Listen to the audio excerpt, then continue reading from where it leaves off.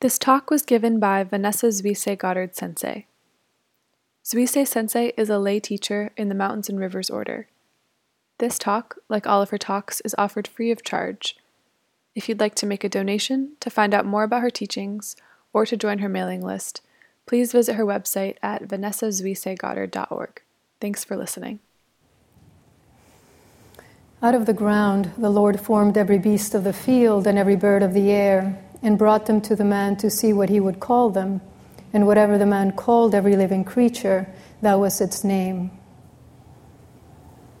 And later, many, many years later, somebody decided to continue this story, which is from Genesis, of course, about the naming of the animals. And this happened all in one day, and it established who was who and what was what, who was over what, the relationships to one another, and unfortunately to the animals and to our detriment, the original story established man at the top of the pyramid and gave him dominion over every living thing that moves over the earth. But in this other story, this new story, Eve decides to undo the process, and she decides to unname all the animals, ending with herself. And it's something that needs to happen, she realizes, to return the names of each of the animals to silence, and therefore to free their beingness by unlabeling, uncategorizing them. And so she starts with the whales and the dolphins and the seals and the sea otters, and they all take to their namelessness gracefully. And next she unnames the yaks, who at first they put up a fight because they feel that yak feels just right. And they've always been called yak. And it's the females that finally convince the bulls that, from the yak's perspective, the name is redundant. So they don't really even use it themselves. And so the males agree, oh, right, yeah, we don't really need the name. And so they let it go. And next she unnames the horses and the cows, pigs and sheep and mules and goats, and they all give up their names happily. The same goes for the chickens and the geese and turkeys and guinea hens. But when she gets to the pets, the problems start. And, the cats, of course, they deny ever having had a name, other than the self-given ones. And no one has ever known those names except for them. But the dogs and the parrots insist that they want to keep the names their masters gave them. And Eve has to patiently explain, if you want to be still called Bootsy or Bubbles or Cisco, you can do that, but it's the name dog or rabbit or crow or mina that we're getting rid of. And eventually, with a bit of nudging, they too agree to give up their names. Insects and fish, they just give them up without a pause. And all those letters and syllables just disappear into thin air or into the waters of the ocean. And finally, when there's no one left to unname, Eve realizes that what she was hoping for actually has come to pass. She feels closer to them than ever, and she closer, and they to her. And scales and feathers and fur, they're all there, but somehow they're no longer limits. They're no longer boundaries, contours. They're no longer lines that establish when one of them begins and the other one ends. And so all the animals move through the air and the sea and on land, under it, exactly as they were meant to do, as one great unified body. And no one can tell any longer the hunter from the hunted. And the effect, Eve realizes, is even more powerful than she had imagined. But, she can't, in all good conscience, now make an exception of herself. And so she goes to Adam, who's busy, doing something. He doesn't even really look up when she comes. And she says, your father and you gave me this, and it's been very useful. Don't get me wrong, it's been very useful, but it doesn't seem to fit lately. So I'm just going to give it back. And Adam's still not paying very much attention, so he says, okay, just put it over there. And when's dinner, by the way? And Eve, she's a little disappointed. She thought she was expecting having to defend her decision. She was expecting at least a little bit of fight, of an argument of some sort. And she just says, I don't know. I'm going. And take good care. I hope the key to the garden turns up. And she's starting to say that she's going to go with all the animals, but just as she's about to say that, she realizes she can no longer name them. And that's when she realizes, how difficult it would have been to explain herself. How difficult to show that there are times when silence speaks truth in a way that even the most eloquent words can't. And she realizes she can no longer chatter away as she used to, taking it all for granted.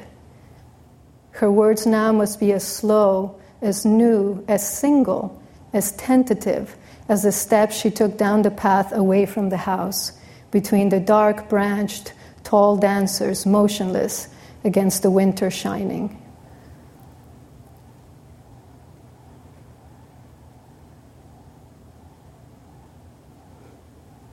I've been thinking about silence quite a bit lately, and just my longing for it, my hunger for it. And as I was thinking about this talk and writing this talk, I didn't realize how, in one way, not silent this week would be, all the work that would be happening and all the hubbub, that we would be finding ourselves in the midst of. And I thought, well, maybe even more reason to bring it to light, dust it off. And as I was thinking about this, I remembered this story, which is by Ursula Le Guin, and Eve's impulse to take those words, those names, back and to drop them, or, if you will, invite them into silence in order to let the silence do the work, its work of unification, in order to let it blur the boundaries, defeat the labels, unmean all the meanings that keep us apart and bounded.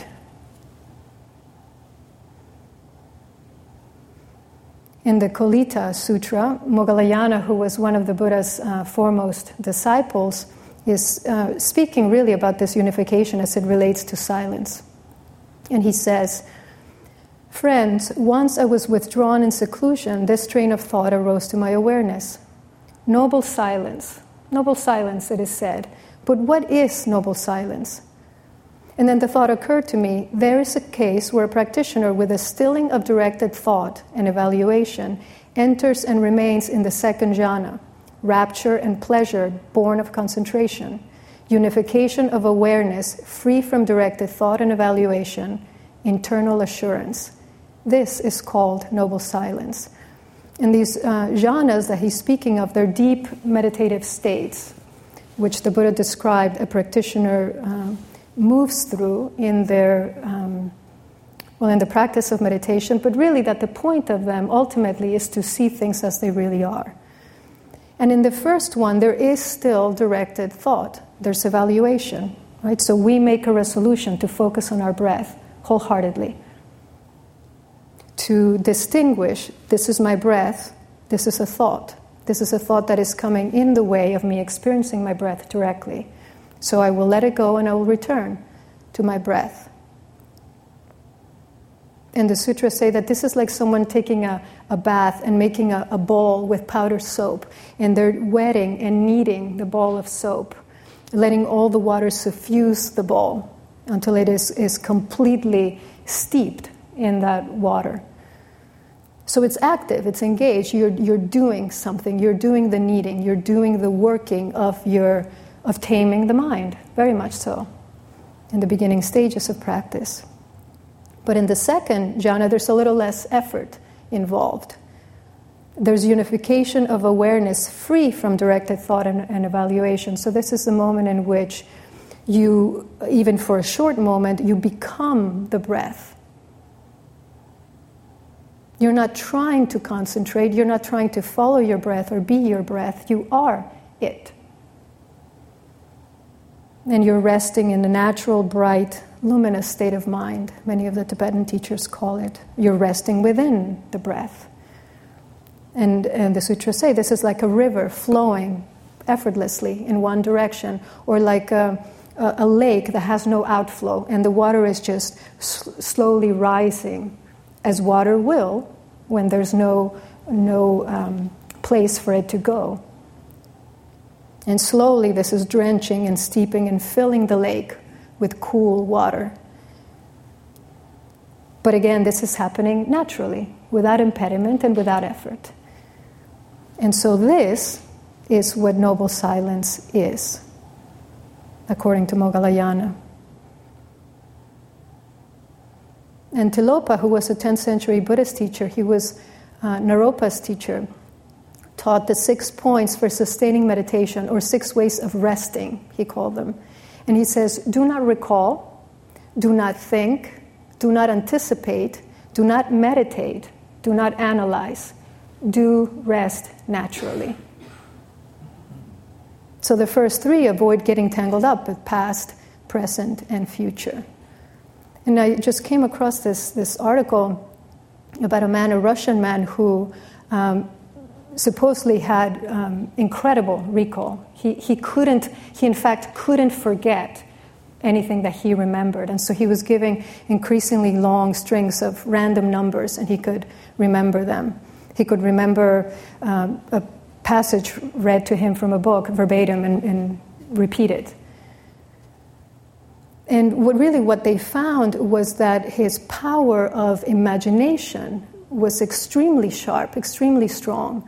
So he saw numbers as individuals, and he described, number 1, I think, was a very thin, ramrod straight, kind of cranky man, bald. Number 2 was a plump woman with a beehive hairdo. Actually, I think I made that up. This was in the 20s, so this was before beehive. Some elaborate hairdo, and so he could see each image, and therefore that's how he would remember. And there's that well-known technique where you're in a house or a palace, and you place each of your memories, the things you need to remember, in sequence, and you're then making your way around the house. He would do that with Gorky Street. He would place all his memories along the street, and he would, in his mind, walk up and down the street, visualizing them. And so they did a study with another man who was in a motorcycle accident and who lost his short-term memory. And what they found is that not only had he lost the ability to remember, he couldn't imagine the future either.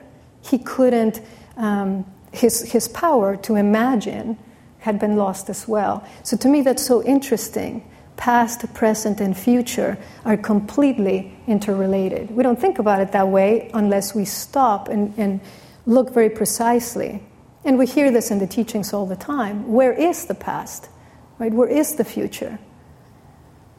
Where is the present?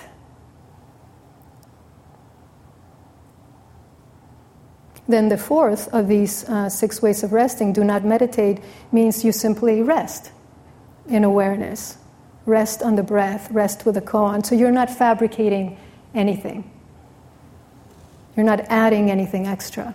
That practice of taking up a koan and trusting that what you have been given is all the information that you need. And how often we don't trust that. There's 2 lines and we think there's something missing. They didn't give me the information that I needed, so let me just create it. I used to do that all the time. And Daido would be like, why are you adding? You don't need to add. You have everything that you need. And I didn't trust it. I didn't trust it. And so this is a profound trust that if you're with that breath and you're thinking this is completely boring, trust that. I've always thought that you have to get to that point of utter boredom and stay with it, because it's not until you move past it that something can open up. It means trusting the absolute completeness of this moment, of your breath, of your body. Do not analyze means you don't judge your state of mind, your ability, the quality of your zazen. You don't get frustrated when your mind won't settle. You don't get excited or restless or fearful when it starts to get quiet. And we do, in fact, which is normal. And this is saying, well, just stay with it. Don't judge it. Don't compare. Don't criticize. Don't measure. Resting naturally is exactly that. Resting in the mind as it is. There's nothing to create and nothing to fix. So if when one moment your mind is distracted, you rest in distracted mind. In another moment your mind is quiet, you rest in quiet mind. You don't have to fix it, and change it, control it. It's not saying there's no effort. It's not saying there's no concentration.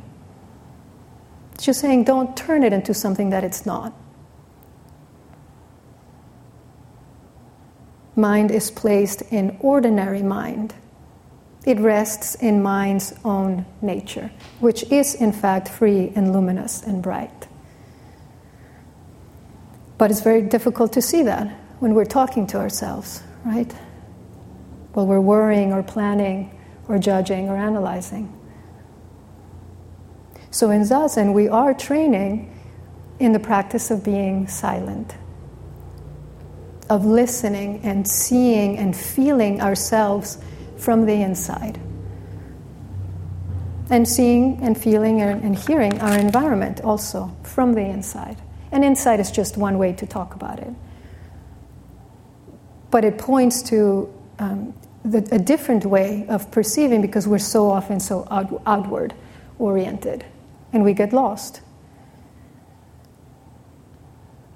And so this silence is not just an absence of sound. It's really a space that is filled with presence, right? So it's I've spoken before, how the absence of... I can tell when somebody in the other room is on their cell phone because there's a vacuum. It's like the air, everything gets sucked out of the room. It's the silence that is very... It feels to me exactly like that, like something's just been taken out of the room. This isn't that. This is filled, brimming with life. I was going to say it's the potential for life, but it's not really. It's form is exactly emptiness. Emptiness is exactly form. It is. Silence is that life itself. If it's not the silence of repression or oppression.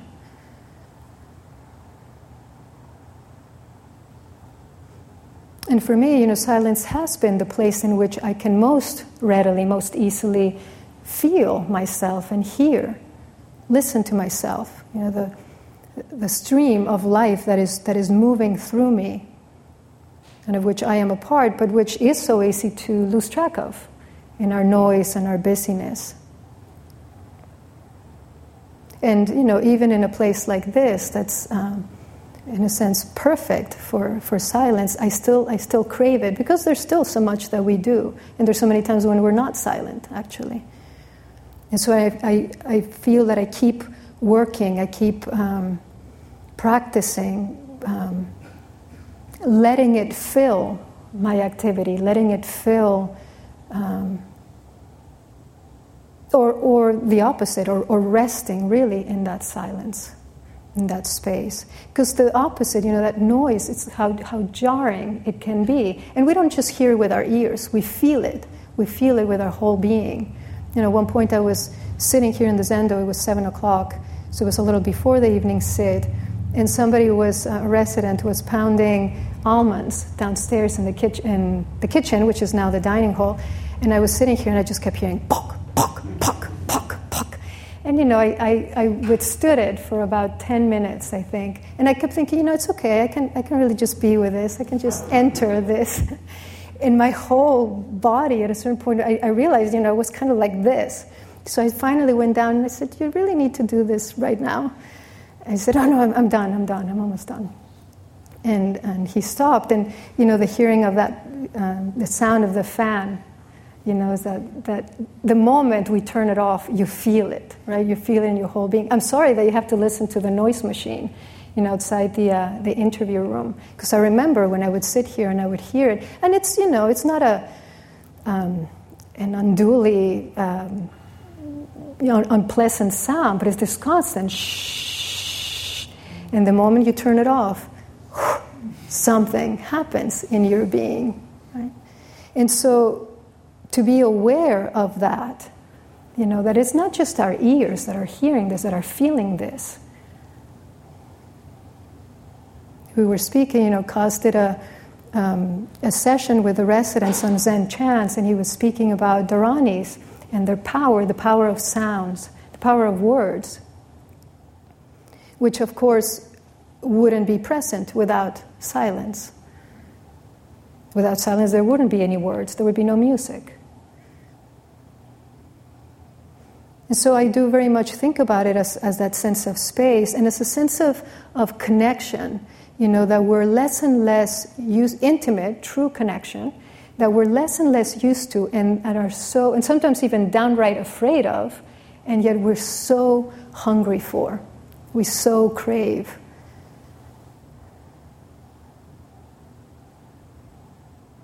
And there's a man called Gordon Hempton who he calls himself an acoustic ecologist and a silence activist. And he's traveled all over the world the last 30 years recording natural sounds, but also silence and cataloging places of silence. And he defines silence as, the decibel level has to be under a certain number for 15 minutes or more during daylight hours. And he says there's only 12 of those places in the United States, and none of them are protected. And so he's made it his life's work to protect these places. And he has one in Washington State, which is just 1 square inch, and we have heard of that, 1 square inch of silence, where he says there's absolutely no sound of, the overhead airplanes. And this is deep in a National State Park, I don't remember the name, where everywhere else you can still hear, you can hear the cars in the parking lot, you can hear the airplanes droning above, and there's this 1 square inch where it's actually completely silent. So he's created this foundation to protect that square inch.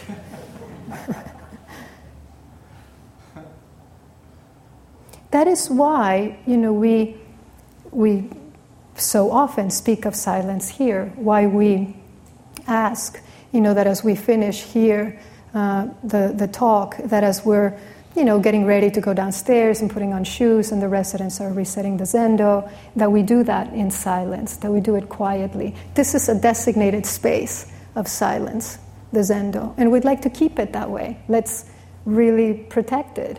The cell phone fight we've kind of lost. Now everybody comes into the monastery with cell phones, and we ask, that you put them away for the weekend, and many people don't, and that's fine, that's your choice. But silence is in fact becoming endangered. It's a dwindling species, if you will. And if we don't protect it, who's going to?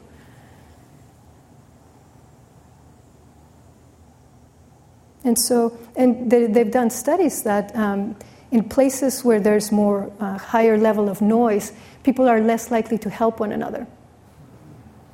And to me it makes sense. Not only we can't hear or see or sense what's happening around us, we can't feel ourselves or one another.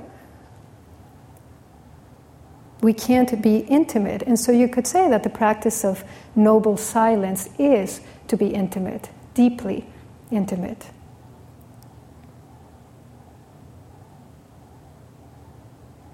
And someone sent me this cartoon. There's a couple sitting in a restaurant, and she says to him, this is the nicest conversation we've had in months. Let's not spoil it by talking.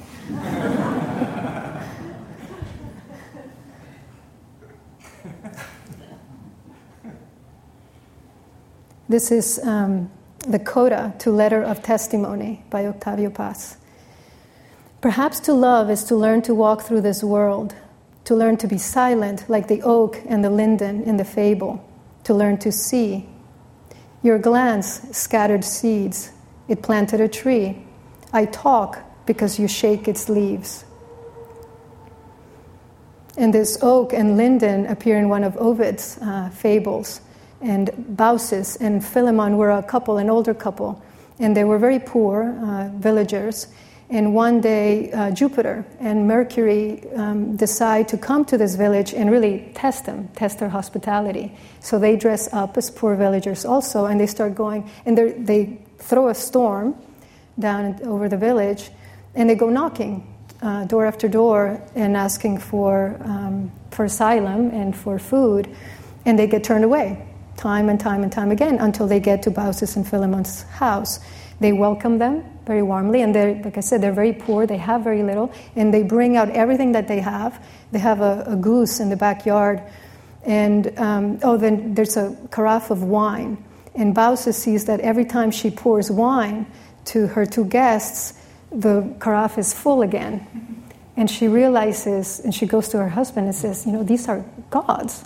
So we have to actually take care of them. And so she says to him, go and kill our goose outside. And she's making noise, she's like banging pots and pans so they won't hear the goose screaming in the back.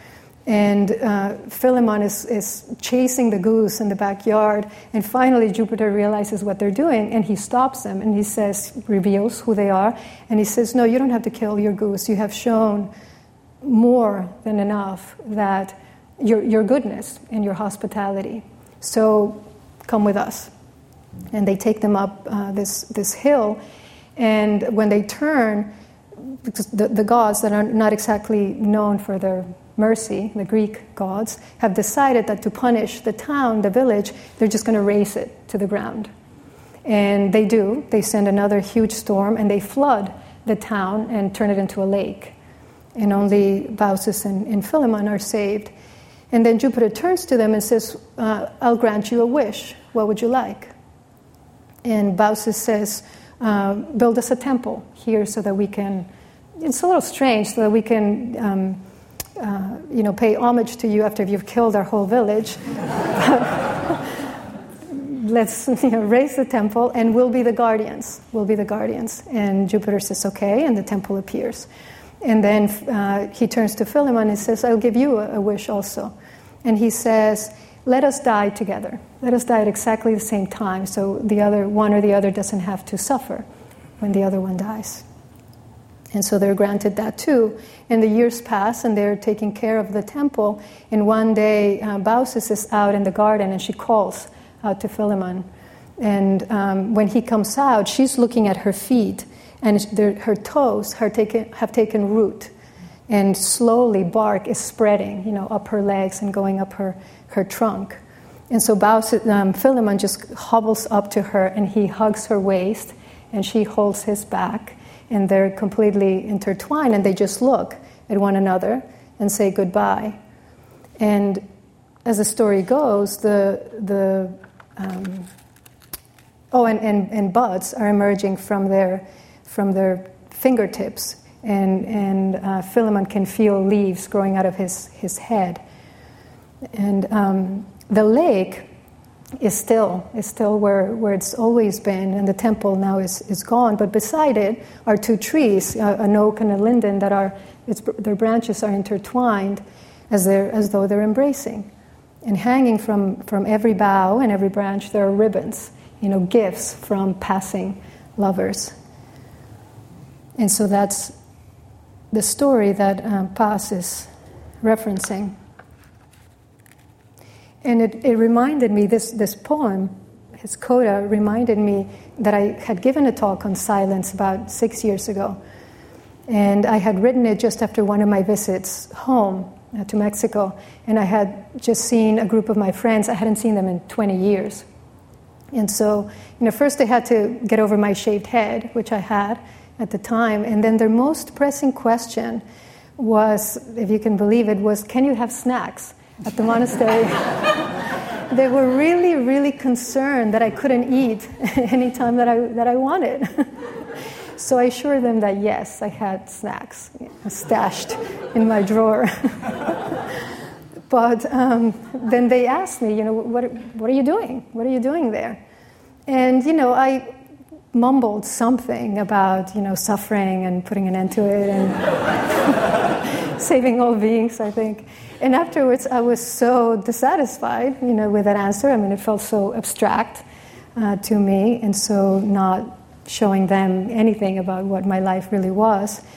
And so I just kept being with it and sitting with it. And one day, it came. I came here to know how to love, to learn how to love, which is really just another way of saying to learn how to be a human being. Not what the names and the labels say, but what it actually means to be a human being. And the more you practice, the more you realize when you're falling short in that department. At least I do. But also, the more I practice, the more I sense the possibility of it. So it's hard to turn away, and it's hard to settle, even in those times when you don't feel up, to the task.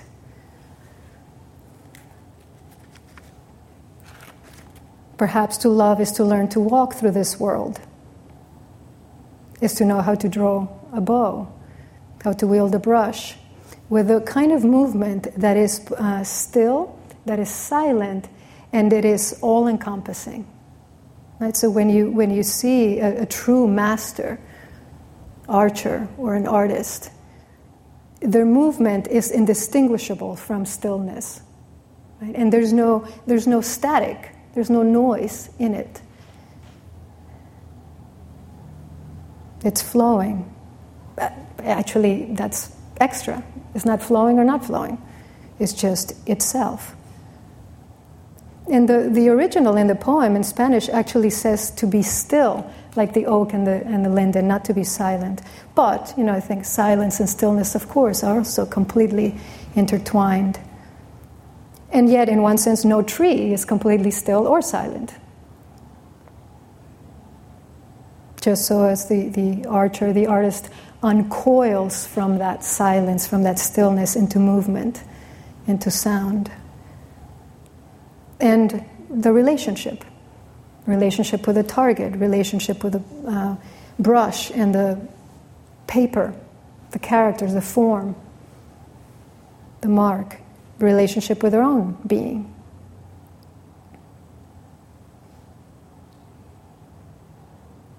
Pascal, Blaise Pascal said that all of humanity's problems still stem from our inability to sit still in a room, alone.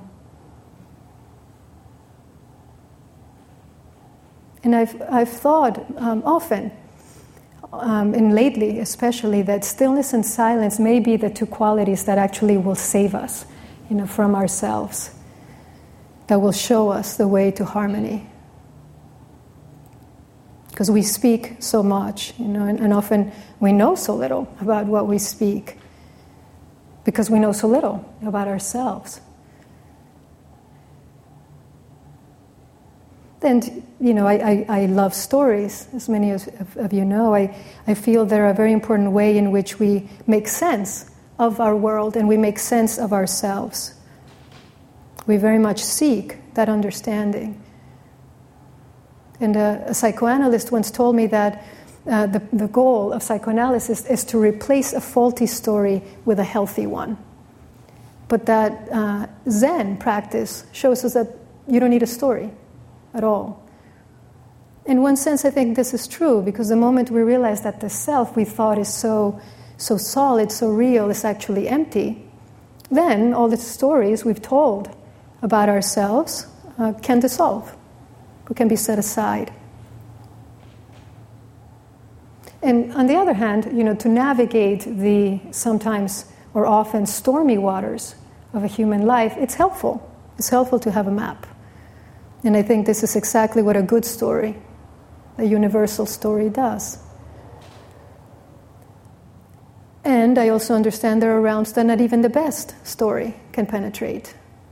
That there are places, that there are moments when not even the most eloquent words, as I said, can describe. That even the best names, the most appropriate names, are far from the object that they name.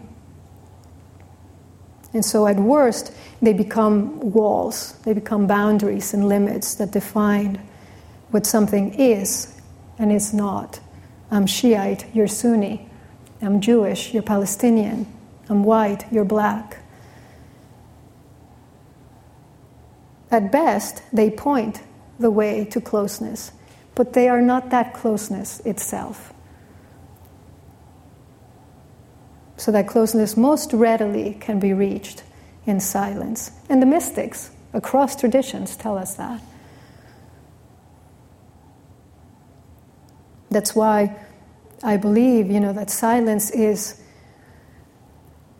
the way of wonder, of humility, of reverence. And that it can be, in fact, very much the doorway into that single-minded awareness, that unification that Moggallana was speaking of. Not so that we can erase our differences. That would just be blatant denial. But so we can see that difference is not all there is to us. Not by a long shot.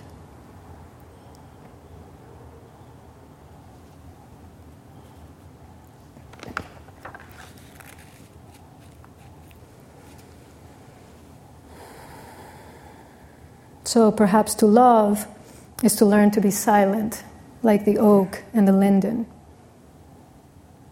like the maple and the ash, and the river rock and the sky draped over with cloud covers, and the dew shining on top of the grass early in the morning.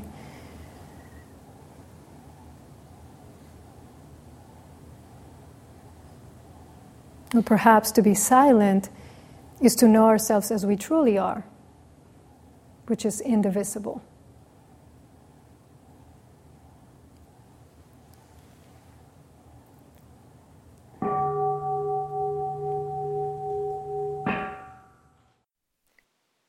For more talks, to get information about Zuisei Sensei's upcoming teachings, or to join her email list, please visit vanessazuiseigoddard.org.